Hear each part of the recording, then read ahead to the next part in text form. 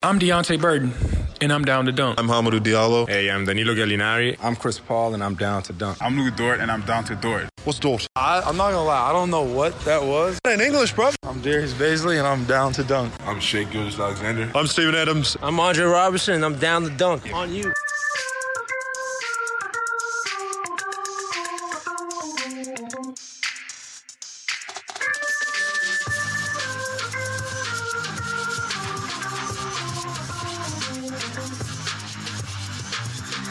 Hello and welcome to Down to Dunk. This is your host, Jay Smith, filling in for Andrew while he is on a boat in the middle of the ocean. He is enjoying some family time, and so I am pleased to be joined for your Wednesday into Thursday pod with Alex Spears, Al Baby Cakes on Twitter. Alex, what's up? What up? Basketball's back. Andrew's in the middle of nowhere. He doesn't care about it. He abandoned us. Although First he did, week. Can you believe it? He did tell me he was watching from the middle of the ocean. He got to watch some of it. So I don't know if it was Wi-Fi or they carry Fox Sports Oklahoma. What a brag. What a huge brag. Hey, I'm on a boat with Wi-Fi. Don't worry about me. Little old Andrew. But he should be back. He should be back next week. But we talked about Alex and I kind of made the choice like, hey, instead of talking more preseason, why don't we deal with what actually took place? Like the actual season started, which is fantastic to be able to talk about real basketball. And so the Thunder played tonight and lost 100-95 in Utah. And I just wanted to give some space to kind of talk about. Now I missed I watched about the first 5 minutes of the first quarter. Oh, and then, the best part. Yeah, which was I was like, if this is going to be the whole season, this is going to be rough. But the second quarter happened, and they started to figure out how to play and shoot the ball. And Mike Muscala is apparently a guy that plays for this team. And our centers, I don't know. There's a lot of stuff to talk about. They ended up losing 195, but we're in it pretty much all the way till the end. Donovan Mitchell is just, without question, the best player on the floor. And the Thunder have a big question mark. I think the biggest takeaway for me for one game of overreaction is what are they going to do with that third wing spot, that third backcourt spot? I think it's the biggest question mark for this team, probably for its entire existence. But definitely it felt weird. Ferguson was really bad, and it felt like Diallo, I don't know, was ready for the moment and the time. But I don't know. There's a lot of things to take away. So, Alex, I'm going to just give you some space. Like, what are some of the things you just kind of noticed, took away, that you're encouraged by, discouraged by? What is it that you saw that you liked from tonight's game? Well, big picture, I do think it's kind of strange we've been a fan of the Thunder for a decade now. We're obviously going through this transition period, and I feel like it's so different from other teams' transition periods. Like I was thinking about the Cavs after LeBron left, both times, either time. And what the fans had to root for was basically what was left over. You know, whoever was left behind. Shout out to the Left Behind series. But in our case, it's so weird because like the thing that I'm most excited about is all these new guys. Like the new guys that's where I'm getting excited. Like SGA, Chris Paul, Gallo, even Baisley a little bit, even Muscala, who was 0 for 4 but still had some really nice plays. It's just weird because, you know, we lose our biggest foundational piece of all time in Russell Westbrook, who's been here for the longest time. We lose Paul George. Most teams in that scenario are going to a situation where it's obvious it's just a ton of young guys and whoever's left over, kind of what the Cavs are dealing with right now. And instead we have like these legitimate NBA players and they're just stepping right into these roles. And so what we get out of that is like a really good game on the road against a team that some people think could win the championship this year, or at least be like a home court advantage team, like a top 4 seed in the West. And so it was just a really weird experience. Like we have this brand new, completely formed team to root for. And it was interesting, like kind of splitting out the new guys from the old guys, because I would definitely say like all the positive things I have to say tonight are about the new guys, like especially those top three, Gallo and Chris Paul and SGA. Like they were all great. And so I don't know, should we start negative or should we start positive? So let's start positive. And I think the number one positive thing for me was Shai. I thought Shai was tremendous, which is crazy. And it's individual plus minus, I understand, is not really worth it, but or not really a good statistic. But he had the lowest plus or minus. He was a minus 12, but he was obviously, especially in the third quarter, I thought the best player for the Thunder. He was unbelievable in that stretch. Scored 26 points, which is his career high. The highest, it's the second highest Thunder debut player behind Paul George at 28. I was really hoping he would get a few more points. Yeah, he was Paul George. He was special tonight. So Alex, what do you see from him that gives you this kind of it is like, I just want to reaffirm kind of what you said. It just is different than any other major rebuild that I remember, in the sense that they're not left with the ghost of Kevin Love and Colin Sexton and everybody that LeBron forced the Cavs to sign. Like, it's not the Sixers where it was like, I don't even know if they had NBA players for multiple seasons. It's just something where it's like they have legitimate players. And Chris Paul and Danilo, like those are guys that are still high quality, high level players. And the assumption with Shai was that he would be good. I mean, that was what we heard from most intelligent NBA players. But I had no idea really what he would look like on the floor.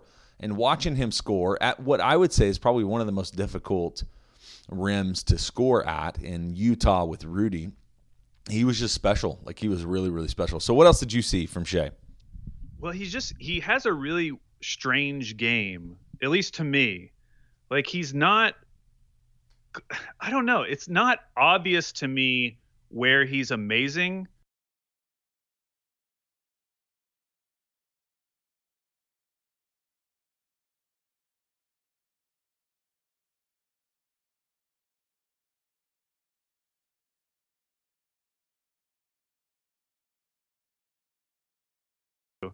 So I'm still like trying to figure out his game. I mean, this was the first real NBA game that I've gotten to watch him play. I mean, obviously we watched him preseason, but I wasn't watching him a lot last year. And even last year, it wasn't like he was getting 37 minutes like he got tonight.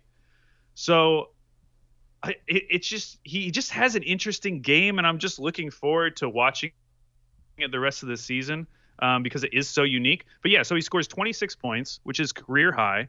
I think he scored 24 for the Clippers last year. That was his career high. He hits 3 threes. He doesn't get a ton of assists. In fact, the team as a whole only had 15 assists. And this is another one of those things where, like, I still don't know, like, what is Shai at his ceiling? Like, what is he on a team? Like, is he a lead guard? Is he the guy who's, like, running the team? Or is he something different? Is he more of like obviously he's a scoring point guard, but we haven't really seen the playmaking aspect as much. So early returns, great, but I'm still like kind of like, what is this guy? I don't really know. Yeah, he's confusing because, like, I think his elite skill is finishing at the rim, right? But everything else is just almost surprising. Like, oh, he does. Everything feels slow. His shot release seems slow, but he gets it, and he ended up shooting. I just had that pulled up here. He ended up shooting 23 shots and had 7 from the 3-point line, which still shot. I mean, 3 of 7. You would take that any day for your point guard or even shooting guard. I mean, and so I don't know. He's just he's like the perfect kind of hybrid for what you would look like, and his height really helps with that as well. Being 6'6", being long, he's going to be able to play kind of all over the floor. And there were times where he was almost, not that positions really count anymore, but obviously when you have Chris Paul and Dennis Schroeder as your other 2 guards, that Shai is your 3. Like, he's out there at least guarding. I don't know who would be the 3 for the Jazz. They played so many wonky lineups, but Royce O'Neal, which doesn't really count, but I don't know. Shai he's an enigma in some way, but I know that I liked what I saw. It was hard to define it, but I liked it. And I think the good thing about Shea going forward is when you start thinking about like 5 years down the road, maybe he never gets to Russ's level. It's very unlikely he ever gets to Russ's level. Maybe he never even gets to an all-star level, but he's clearly going to be an important piece on this team going forward. The good thing about him, though, if you're going to give him like one edge over Russ, it's that he might be a little bit easier to build around because of his size, because he can already really shoot the three. Like when they go into this next draft, they can really take whoever they want. Like if there is just a star, like can't miss point guard, like they can take that person. Like it doesn't really matter. And so it's nice to kind of have that type of player on a rebuilding team where you don't really have to worry about his fit, because it turns out he can fit with anyone. What I really want to see now, of course, it's only been one game, but if they ever do trade Chris Paul, I would like to see SGA in that lead guard role just to see like what kind of playmaking skills he really has, like fully unleashed. Yeah, and you can tell, at least from the little I've watched him, that's not the natural part of the game for him. But it is something where obviously he has the ability, like, that's what his position is. That's what he played for the Clippers, but he's just not a natural assist first point guard. And especially when you compare him to, they have Chris Paul, who that's pretty much all he is. And then Russ was always hunting, those assists and doing that. So it is a little bit, it's just different because it's such a different, I don't know, flavor is a bad word, but it just feels so much different from that position to have your primary guy be this guy that you're like, what is he? And you could kind of say the same thing about Donovan Mitchell, which is why they ended up feeling comfortable pairing him with Mike Conley. The difference, of course, is that like Mitchell is like obviously explosive in a way that SGA is not. Like just watching Mitchell, he makes these kind of like wild plays, whereas SGA is more crafty. Like he's doing these like goofy, like driving across the lane and doing this up and under scoop shot, Yeah, which is why the comp of Harden, like obviously he's not Harden. I'm not saying that. But that was the one thing I remember. I remember watching video of Harden playing at Arizona State and thinking that his game looks a lot like what Shea's looks like. He was way kind of slithery towards the rim more than it was explosive, right? Because Donovan's got a lot of that Russell Westbrook explosiveness. But for Shea, for Harden, it's way more just kind of finesse in kind of a slow motion way, but they still get to the rim. I don't know what he ended up. I keep having to go between screens here, but he only ended up having, he's 3 of 6 from the free throw line. You'd like to see more consistency from the free throw line for that, but, it's first game. It's hard to take too much from this, but I thought he was really, really good. So any other high points that you think are worth mentioning? Chris Paul. I thought Chris Paul was Chris Paul. Like that's what he showed, that he is still Chris Paul. He can still go out there, lead an offense, score points when you need to. He hit that massive three early in the game that was like from the logo. It was basically like a Steph Curry three. And then he hit that really important three at the end of the game. Like he's a professional basketball player. He's a guy you can trust. Like I honestly was begging for Donovan to bring him back sooner in the fourth quarter because I still thought we had a chance to win. And I could see it like start slipping away, and it was like 7 minutes left. I was like, come on, just bring him back. Give us a shot. Yeah, because I just wanted to see Chris Paul on the court. It did feel like Donovan left Gallo and Chris Paul on the court probably like 2 minutes longer than I think I would have. And then to switch it where there was a moment where it was Schroeder jumped on instead of Shea, and then Diallo. Like it was just a weird rotation down the line. And then I know that Billy probably trusts Schroeder more, but I thought Diallo was really good tonight. And I thought he did and brought a lot of the stuff that you want from that wing position, especially when you have some shooters around him. And I just kind of wish they would have run with him, instead of just doing it on the, because they did run with him a little bit when they were subbing offense, defense on the free throws. But I'd like to have seen like a Shea Dennis or a Shea Chris Diallo, Gallo, Adams lineup, that would have been something I would have looked. I'd be like, hey, that's got some athleticism. It's got, I don't know. I just wish that Donovan would have went with that a little bit longer. Yeah, of the holdover players from last year, I thought Diallo was the most impressive.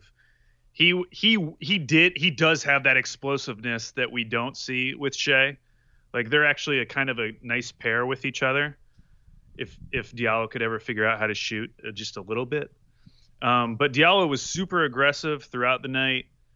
I loved all the plays where he was trying to get to the rim. Like, it was the early season Diallo that we saw last year. Like, because remember, in those first couple of games, like, Donovan was willing to play Diallo last year, and then he just disappeared forever. And so it was kind of a nice callback to that time. And it was cool to see Diallo. Like, he was great. Like, he had 12 points, which going into the season, if Diallo had played like 10 minutes tonight, that would not surprise me at all. So to see him get like 23 minutes, have 12 points, like really make some nice plays, both offensively and defensively, it gives me a lot more hope. Because on the flip side, Terrence Ferguson was like absent. He was just gone. He didn't take one shot in 24 minutes. And it's not like he's Andre Robertson. Like, he's a solid defender. He's a decent defender. He could potentially develop into a really good defender. But he's not Andre Robertson, so he needs to be taking some shots, at least take a couple threes. And he took 0 shots. Yeah, and he had 2 free throws. Did they get him? So he didn't play a ton in the second half, especially the fourth quarter. I'm not sure he got any fourth quarter minutes. So did he get the ball at all in the first quarter? Okay, that's what I was listening to it, and it just felt like it kept like nobody knew what to do with it for about the first 10 minutes of the game is what it also felt like. But I didn't know if Ferguson even touched the ball. And I saw some people on Twitter saying like, hey, Ferg's been open. Like, he's open at the 3-point line. He's just not getting the ball past him. So maybe I shouldn't be blaming him as much. But still, like, to go play 24 minutes on this team as a third-year guy coming in, starting shooting guard, who we all think is, like, we think of him as the 3-and-D guy on this team. Like, who else is the 3-and-D guy? He's the 3-and-D guy, and he doesn't even take 1 3. Like, it just, whatever. I don't know. We did this last year, too. I know.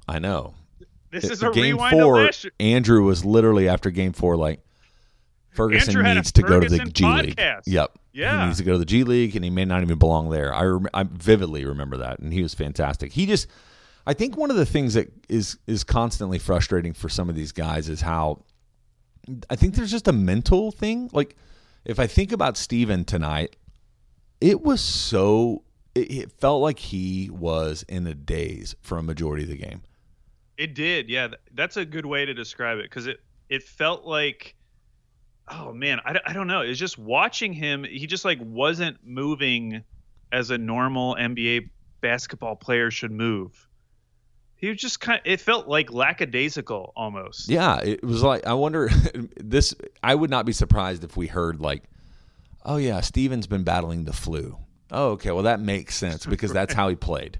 And yet I'm always hesitant to like hate on Steven, because I feel like somebody who like really watches NBA is going to come in and be like, oh, you didn't notice the small things though. Steven has this weird thing where he's like, when someone's coming right at him at the rim, he's having trouble. He had this trouble later in the game with Donovan Mitchell. Like, he's just off on his angle, like the approach he takes to try to defending these guys, and they end up just being able to go right around him. And I don't know what that is, but he was not good tonight. And it's really weird considering what it looked like in the preseason. Because in the preseason, we came out of that thinking, oh my gosh, they're going to like feed Steven Adams. Like, he is going to be an offensive centerpiece. And it's hard because playing against Rudy Gobert changes things, right? Like, I don't want to talk too much about one game for Steve, but like, Steve has not always been very good against Gobert. Like, he plays a little more passive. Like, because the way, if I'm Steve, what I'm going to try to do, not that I'm even close to his intelligence in basketball or ability, But I think you're close. You just think right. You just think with Steven's physical ability, like his just the strength, like he needs to body Gobert. Like he has to go into him. And it is one of those things I think with Steve where I don't know. I literally can't pinpoint what it is. And we could see him play against Washington and get 23 and 15. Right, yeah. And I almost asked that question on Twitter. Like, I do not have a good enough memory to remember what Steven Adams' history with Gobert is like. Like maybe he just does. Maybe this is the guy who's just really good against him, and I just don't remember it. Yeah, it always feels. I know it's this, any, and Nurkic too. I think is the other one that I was. Yeah, now Nurkic, that is one I do remember. Now I don't remember any like Steven Adams, Thomas Bryant matchup. So right. Friday night, I'm expecting a big game from Adams.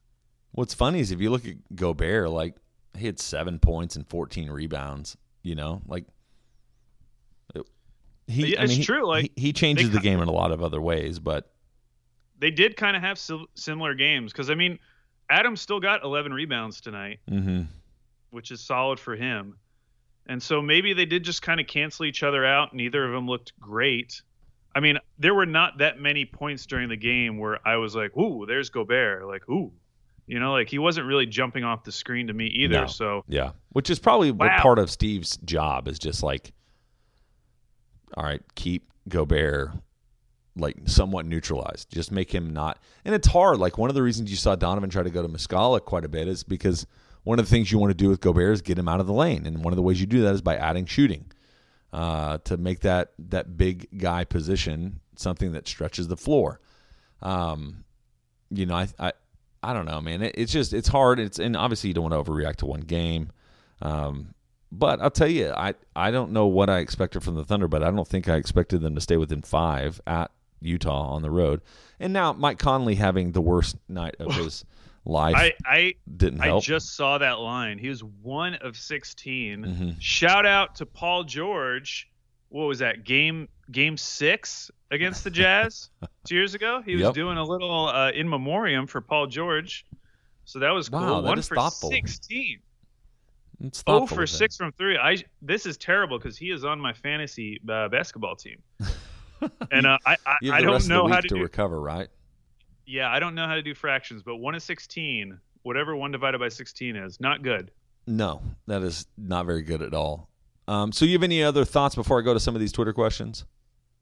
So Bazley, I mean, it was just nice. Yeah, what'd you think? It was just nice to see him get 19 minutes. You know, this was a guy we really genuinely thought would be in the G League all year. And for him to get 19 minutes in the first game of the season, it's not like he was amazing. He was 0 for 3. You know, he had 3 rebounds, 1 block, 1 turnover. He had a really nice pass, which this has become like his signature pass already, where he drives in and he's really good at these interior passes. Yeah, and Steven got fouled on it, I think, right? Or was it to Muscala? Yeah. Oh, and he got stuffed at the rim. That's right. Blame him. Muscala got blocked and ruined everything. But on the other hand, Muscala, let's talk about him briefly. Yeah, his stat line looked so bad, but he was pretty good. Yeah, he was a +1 on the night. And he had a couple, I would say like 4 defensive plays where I was like, wait, what? What's happening right now? Like he had a couple of these plays where he just stood up to either Gobert. I think he had one either against like Conley or Mitchell, where he just stymied them at the rim, which was not what I was expecting from Mike Muscala. And he probably was like the best big man on the court tonight for the Thunder, even with like nothing offensively. I mean, he missed all 3 of his 3-pointers. He was not good. I'm just realizing that Dennis Schroeder was 1 for 8. Yeah, he's been awful. Like I have referenced your tweet from the other night against the Mavericks 1,000 times when talking about Dennis Schroeder, that I think I've had enough of him. You've seen enough. I don't need any more Dennis in my life. You know, though, like I honestly don't want to. I feel like I want to hate more on Ferg, because Ferg I still have hope for. Like Ferg I still have dreams for. I go to bed and I dream about, Ferg's ceiling. You know, he could be this 3-and-D player. Like Schroeder, he's Schroeder. Dennis is Dennis, It's like getting mad at my dog when he poops twice on a walk, and I only have one poop bag. It's like, hey, this is what he does. That's on me. Like, I should have brought 2 poop bags. Like, I know he pooped twice. Schroeder's been pooping twice a game for 2 years now. Like, I got to get used to it. I've adjusted, Yeah. But Ferguson, like, I still believe in and, like, want to see him do well and want to see him progress. Schroeder, I've just, like, resigned myself. Like, this is what he is. I didn't realize it was this bad, though. 1 for 8. Well, yeah, and one of the issues. He closed the game. And he also had the second most minutes on the team. He had more minutes than Chris Paul, more than Gallo, more than Steve, more than Ferguson, more than Diallo. I mean, literally second. For real, yeah. He had 31 minutes and was the second most minutes on the team. Are they, like, trying to, like, showcase him for an opposing team? If so, they are doing a poor job. They're doing a disservice. Or he's doing a poor job. So I do have this question. So this is from @Vito006083363, which is still an amazing Twitter handle. But he said, looking back, is the Schroeder trade a low-key disaster? Cantor's horrible contract would have been expired, and we wouldn't lose the pick that drafted Mitchell Robinson. Dennis is just not good. Well, is that unfair to evaluate it that way? That's 2 different trades, because you're really saying like the Melo trade was the bad move, right? Because that is the one where we sent away Cantor, and that one I would probably agree with at this point. I have come around though in a negative way on the Melo for Schroeder trade, because we had a time, Jay, like making fun of Danny LaRue.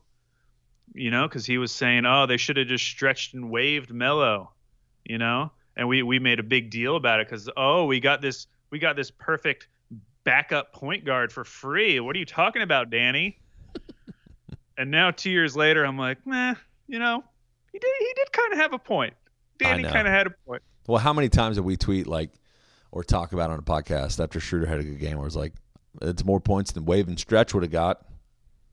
That is true, and we are still correct. His 3 points tonight on 1 of 8 shooting, still more than we would have had. So what do you think about? What do you think about Noel in the rotation? Like, is that just because of the game? Did Muscala jump him? Right. Yeah, I did think that was kind of weird. So Muscala played 16 minutes to Noel's 5, which. Again, this goes back to this summer. Like, why did Noel come back? Like, especially if this was the plan, if the team's plan for him. I mean, ostensibly, he wants to play really well this season and have another one of these, like, makeup seasons where people can see how he plays and then pay him, like, a decent amount of money.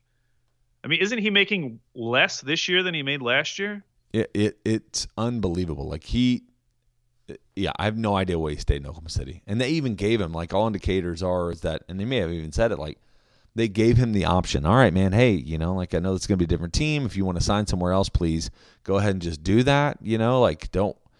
And he was like, no, I want to stay in Oklahoma City. And we're just like, why?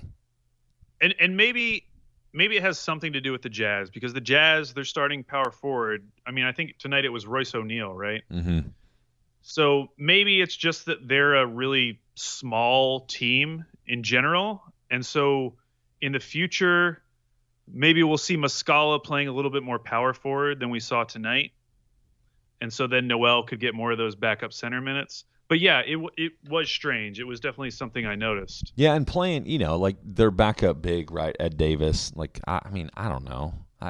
Ed Davis has been like the perennial guy that everybody thinks is way better than apparently he is, or I don't know. Like, and so it makes sense to go small to run that out there. I do think whenever you play a team, I mean, I don't even know who's on Washington's team, but if you do play a team that does have more traditional bigs, I think you'd see more Nerlens playing. But I think they really did try to stretch the floor to get Rudy out of the way to give more space. So. Which makes sense. That's why Muscala would be out there. It's still surprising to me that they didn't try to space the floor at all with Adams. Like, it's such a killer for this team for him to float around the lane with Rudy Gobert. Like, that just pretty much means you're going to concede to give threes up. That's it. Or to shoot threes. Like, that's all you're going to get, because he once Rudy Gobert at the rim is just unbelievable. Like one of the best shot blockers of the last decade. And we just you have to draw him out. And it just feels like Steve, like the way they scheme it, he just hangs out where Rudy, like the only look you're going to have is if you can pull Rudy towards the drive and throw over him. But you could see every time they did that, massive hesitation on the point guards to make those moves. Because he's so long, like you could see Shea every time thinking, I want to throw this, but I can't because I don't trust getting over Gobert. Breaking news, Jay. Have you seen the Suns score? Last I saw, they were beating the Kings. They are up 30 on the Kings. Oh. What? Who's scoring for them? Leading scored Devin Booker, of course. Number 2, though, Kelly Oubre. And otherwise, it's kind of spread around. Wow, 30-point win for the Suns. That has to be one of the biggest shockers of the night. Did you look at like some of the other things? Just we can ask more questions about the Thunder, but just real quick, we're out of most of the Twitter questions we didn't ask, but we answered the question. So let's move around the NBA. I think we've talked ad nauseum a little bit about the Thunder. I think that they are going to be better than maybe we thought they were, and not as good as maybe I sometimes thought they could be.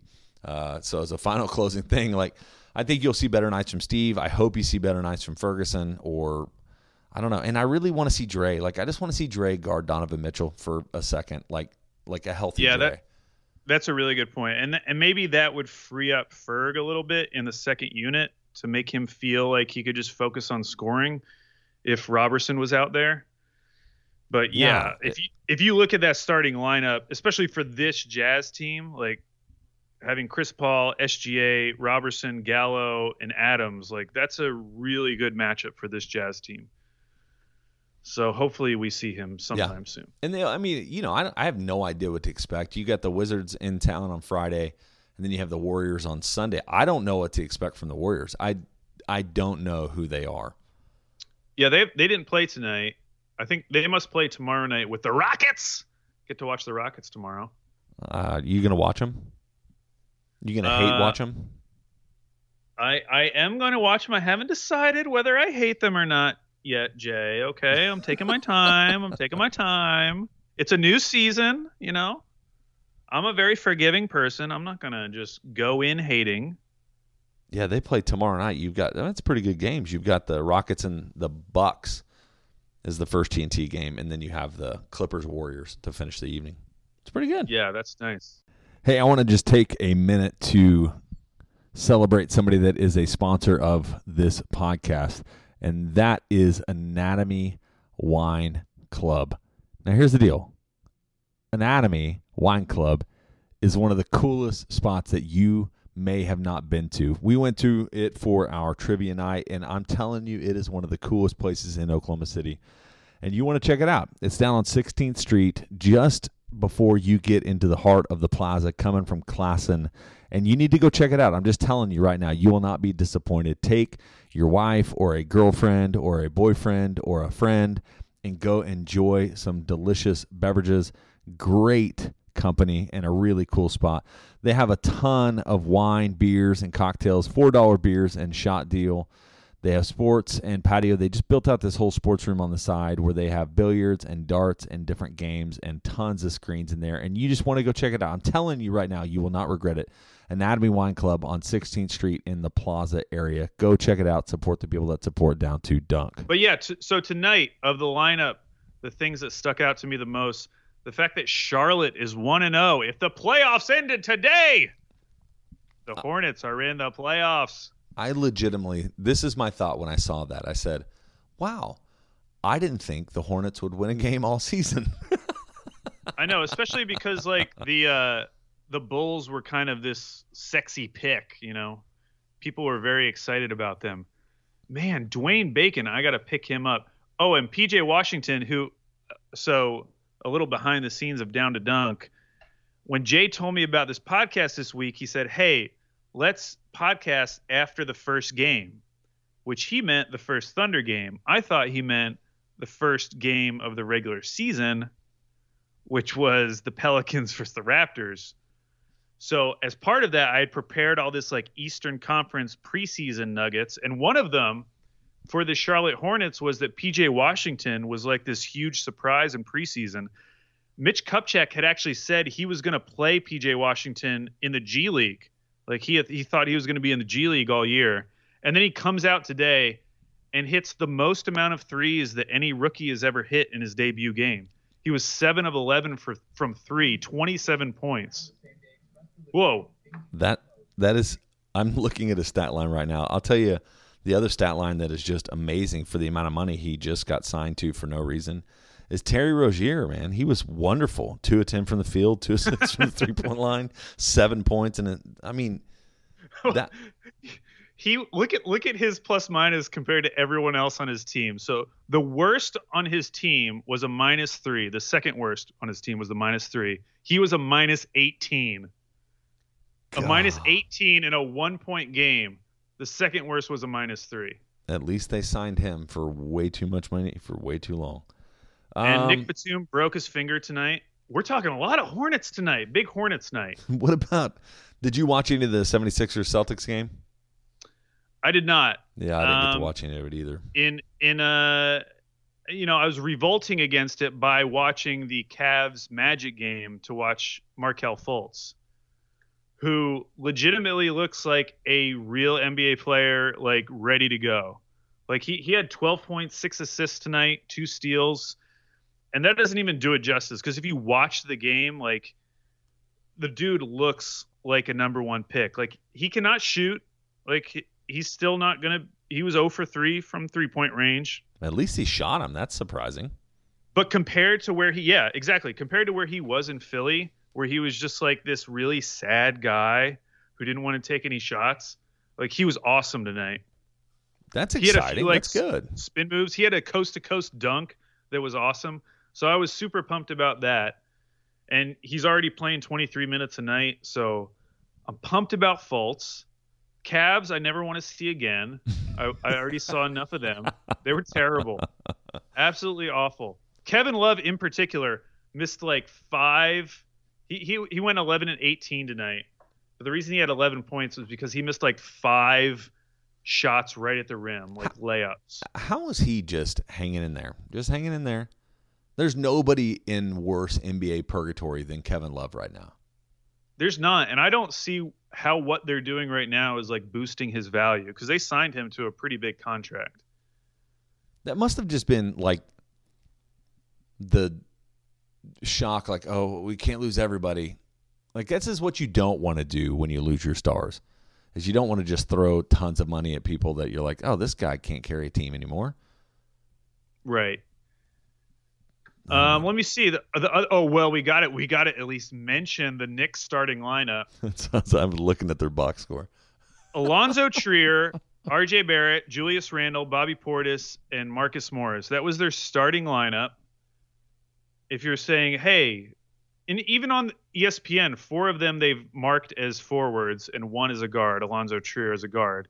But none of those are point guards. Dennis Smith Jr., who is one of the like primary pieces they got back for trading Porzingis. He played 10 minutes in their opener on a team that has no point guards. Yeah, Frank Ntilikina, who they just signed to an extension, played 3 minutes. And Elfrid Payton played 26 minutes. What is going on? I don't know, man. I watched the first quarter of that game probably, and it was all ISO. Like the 2 of the first 3 possessions were a Marcus Morris turnaround fadeaway mid-range shot. And they were ahead for the majority of that game too. Were they really? Yeah. The Spurs like made a little run at the end and won by I think 10. But maybe they figured something else. Maybe you don't need point guards anymore. Or it was just so shocking to the Spurs that they just were like, "Oh, we got to actually play." I'm looking at I'm trying to look at Tyler Hero. How'd he do? He was solid. He had 14 and 8. Jimmy Butler was out for personal reasons. No one knows what that means yet. He hasn't had sleep in a month. That might be it. He might have just slept through. But yeah, that was a weird one just to see Jimmy Butler out, and the fact they won by 19 against a Memphis team that I actually really like a lot of the players on Memphis. But they are like super young.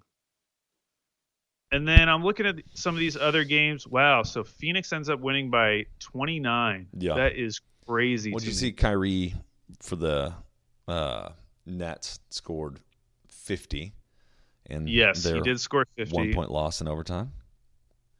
Which is a really impressive win by the Timberwolves. And I think the big story of the night is Karl Anthony Towns, like 36 and 14, 7 threes. He's almost as good as PJ Washington.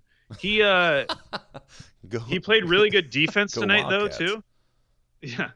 He had 3 steals, 3 blocks. Wiggins had like a classic Wiggins night, 27 shots, 21 points, no assists, no steals, no blocks, but they still get the huge win on the road. And they're a team I'm really interested in watching this year because they kind of had this whole mindset change with bringing in Gerson Rosas from the Houston Rockets. So I'm really interested in seeing what happens. And it looks like they kept up their big 3-point shooting that I talked about with Andrew a week ago. They took 43 threes tonight, which like last year, I think it was something like 27 or 28 threes per night. So they're definitely, I think they're going to be the next Rockets in terms of the way they shoot. They probably should get some other people that can actually shoot them, though. They shot 43 and made 13 of them. Wiggins is like the most anti-Houston player ever. Most anti like Morey Ball player ever. But they just can't. They can't move them. They can't.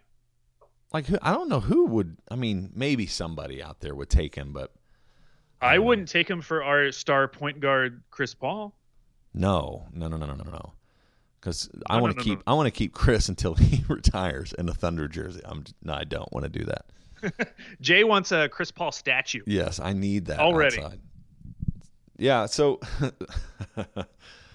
it's going to be intriguing to see. So here's a question. This would be a good question to kind of end our time together. So watching the Thunder, what was this experience like compared to the last 5 years? Let alone the last 10 or the last 2. Like, how did this experience watching this team play feel different for you?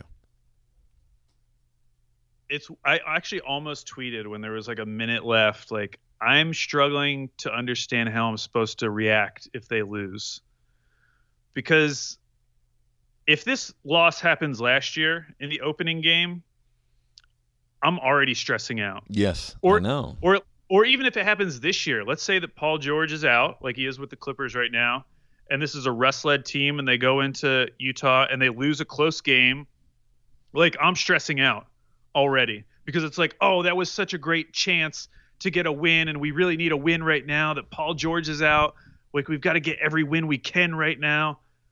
Like, that's how I would have felt with last year's team, or the alternate timeline Thunder team. And with this team, I don't know, it just felt different. I wanted them to win. I was rooting for them to win. But when they lost, it was very easy for me to flip immediately to like, well, SGA had a pretty good game. Right. I think this team's actually going to be pretty decent and pretty competitive. Like, if they played like that the rest of this season, like, that's entertaining basketball. It is. And I think the thing that I keep trying to tell myself and kind of any Thunder fan that's like, why are we just going to go for the 8 seed? Here's the deal. The Thunder can be competitive and fun and enjoyable to watch, and at the same time win 30 games. Like, that's what this team kind of could be right now, is a team that, and maybe they could win. They could maybe get above that. But they may be the 10 seed in the West and still be really good and fun to watch because the West is that loaded. Like, you're talking about teams like the Kings, well, apparently now the Suns, the Spurs. Like, people are talking about the Blazers being the 7 seed. Like, the West is that loaded this year. And you can play well. You can be enjoyable. You can play the right way. You can play close games and still end up with a pretty decent draft pick. Yeah, and I don't have any expectations for this year. And the only thing I would worry about, honestly, is just how would Chris Paul and Danilo Gallinari react to being on a 30-win team? Like, other than that, I feel great about the situation right now. That's the only thing where it's like, do these guys really want to do this? Like, there was a moment on them for sure. There was a moment, I don't know if it was in the second quarter and the third quarter, when they put Chris Paul out there with just like, like the Thunder scrubs kind of, it was like Muscala and it was Hami and it was just like a bunch of guys. And I was like, man, Chris Paul's really the only like established NBA player on the court right now for the Thunder. And that's probably a good reason to have him out there because he can lead this squad. But at the same time, it's like, is this really what he wants to be doing right now? And I felt a little bit bad for Chris. So hopefully, it seems like he's bought in. There were some great shots like during the game of him talking to the other guys. And I think all of the young guys are like totally cool with listening to Chris Paul, which is kind of nice. Yeah, there was that one shot where he was talking to Ferguson and he was like trying to teach him like, hey, pay attention to this, be mindful of this. And it's also weird, like, and this is what he has to do, but Billy's calling a play. They're sitting on the bench, and like Chris Paul's looking, listening, and then kind of gives him a fist bump on the way out. And it was just one of those things where I'm like, he's at least giving this a shot. I mean, I think it will wear on him. I don't think the long-term goal was for the corpse of Chris Paul to drag this team to 40 wins for the next 3 years until he goes to retire in the Lakers or something. I don't think that's the goal for him nor for the Thunder. But I think Thunder fans getting more and more used to the idea of him being a part of this team for the year is something that we need to do. And then to recognize, like, man, it kind of makes it a little more enjoyable as we head as a team downward towards that rebuilding, replenishing, whatever that kind of part of it is. But I don't know. It was enjoyable. It was kind of enjoyable to watch. Like, it was kind of just a nice, easy feeling when I watched the game. And if you're another team watching Chris Paul, and we've seen all these extensions happen. We already know, like, the 2020 free agency class is going to be bad. Like, Chris Paul's still good. And if you're a team like Miami, this is my sales pitch to these other teams right now. If you're a team like Miami, and you just need a really good above average point guard, and above average, he's even selling him short. Like, this guy's good. Go look at that logo shot he made tonight. Look at the shot he made at the end of the game. Like, you need this guy on your team. He is valuable, and he has not slowed down. That plant-based diet is going to keep him going for years. You are right in the sense that if your roster is stuck and you want to take a next step, this is a pretty easy way. I mean, I don't think it would cost the Heat too much, or a team like, I even think Minnesota. Like, if they keep struggling, I mean, obviously it's a good win tonight, but if you don't think Jeff Teague is your guy, for the long term, like, take a shot at it. They want to be good. Bring in Chris Paul. Chris Paul has a relationship with the guy they just brought in from Houston. Like, give him a shot. Why not? Yeah, send us Jeff Teague. I think he's on an expiring. Yep. It's his last year. We'll take Jeff Teague and probably Gorgie Jing and maybe a future first or something, and it's yours. Oh, wow. Gorgie Jang, DNP tonight. Poor guy. Now he's going to be discontent and cause problems in the Minnesota locker room. Like, yes, he will. Yes, he will. All right, man. I'll let you go about the rest of your night.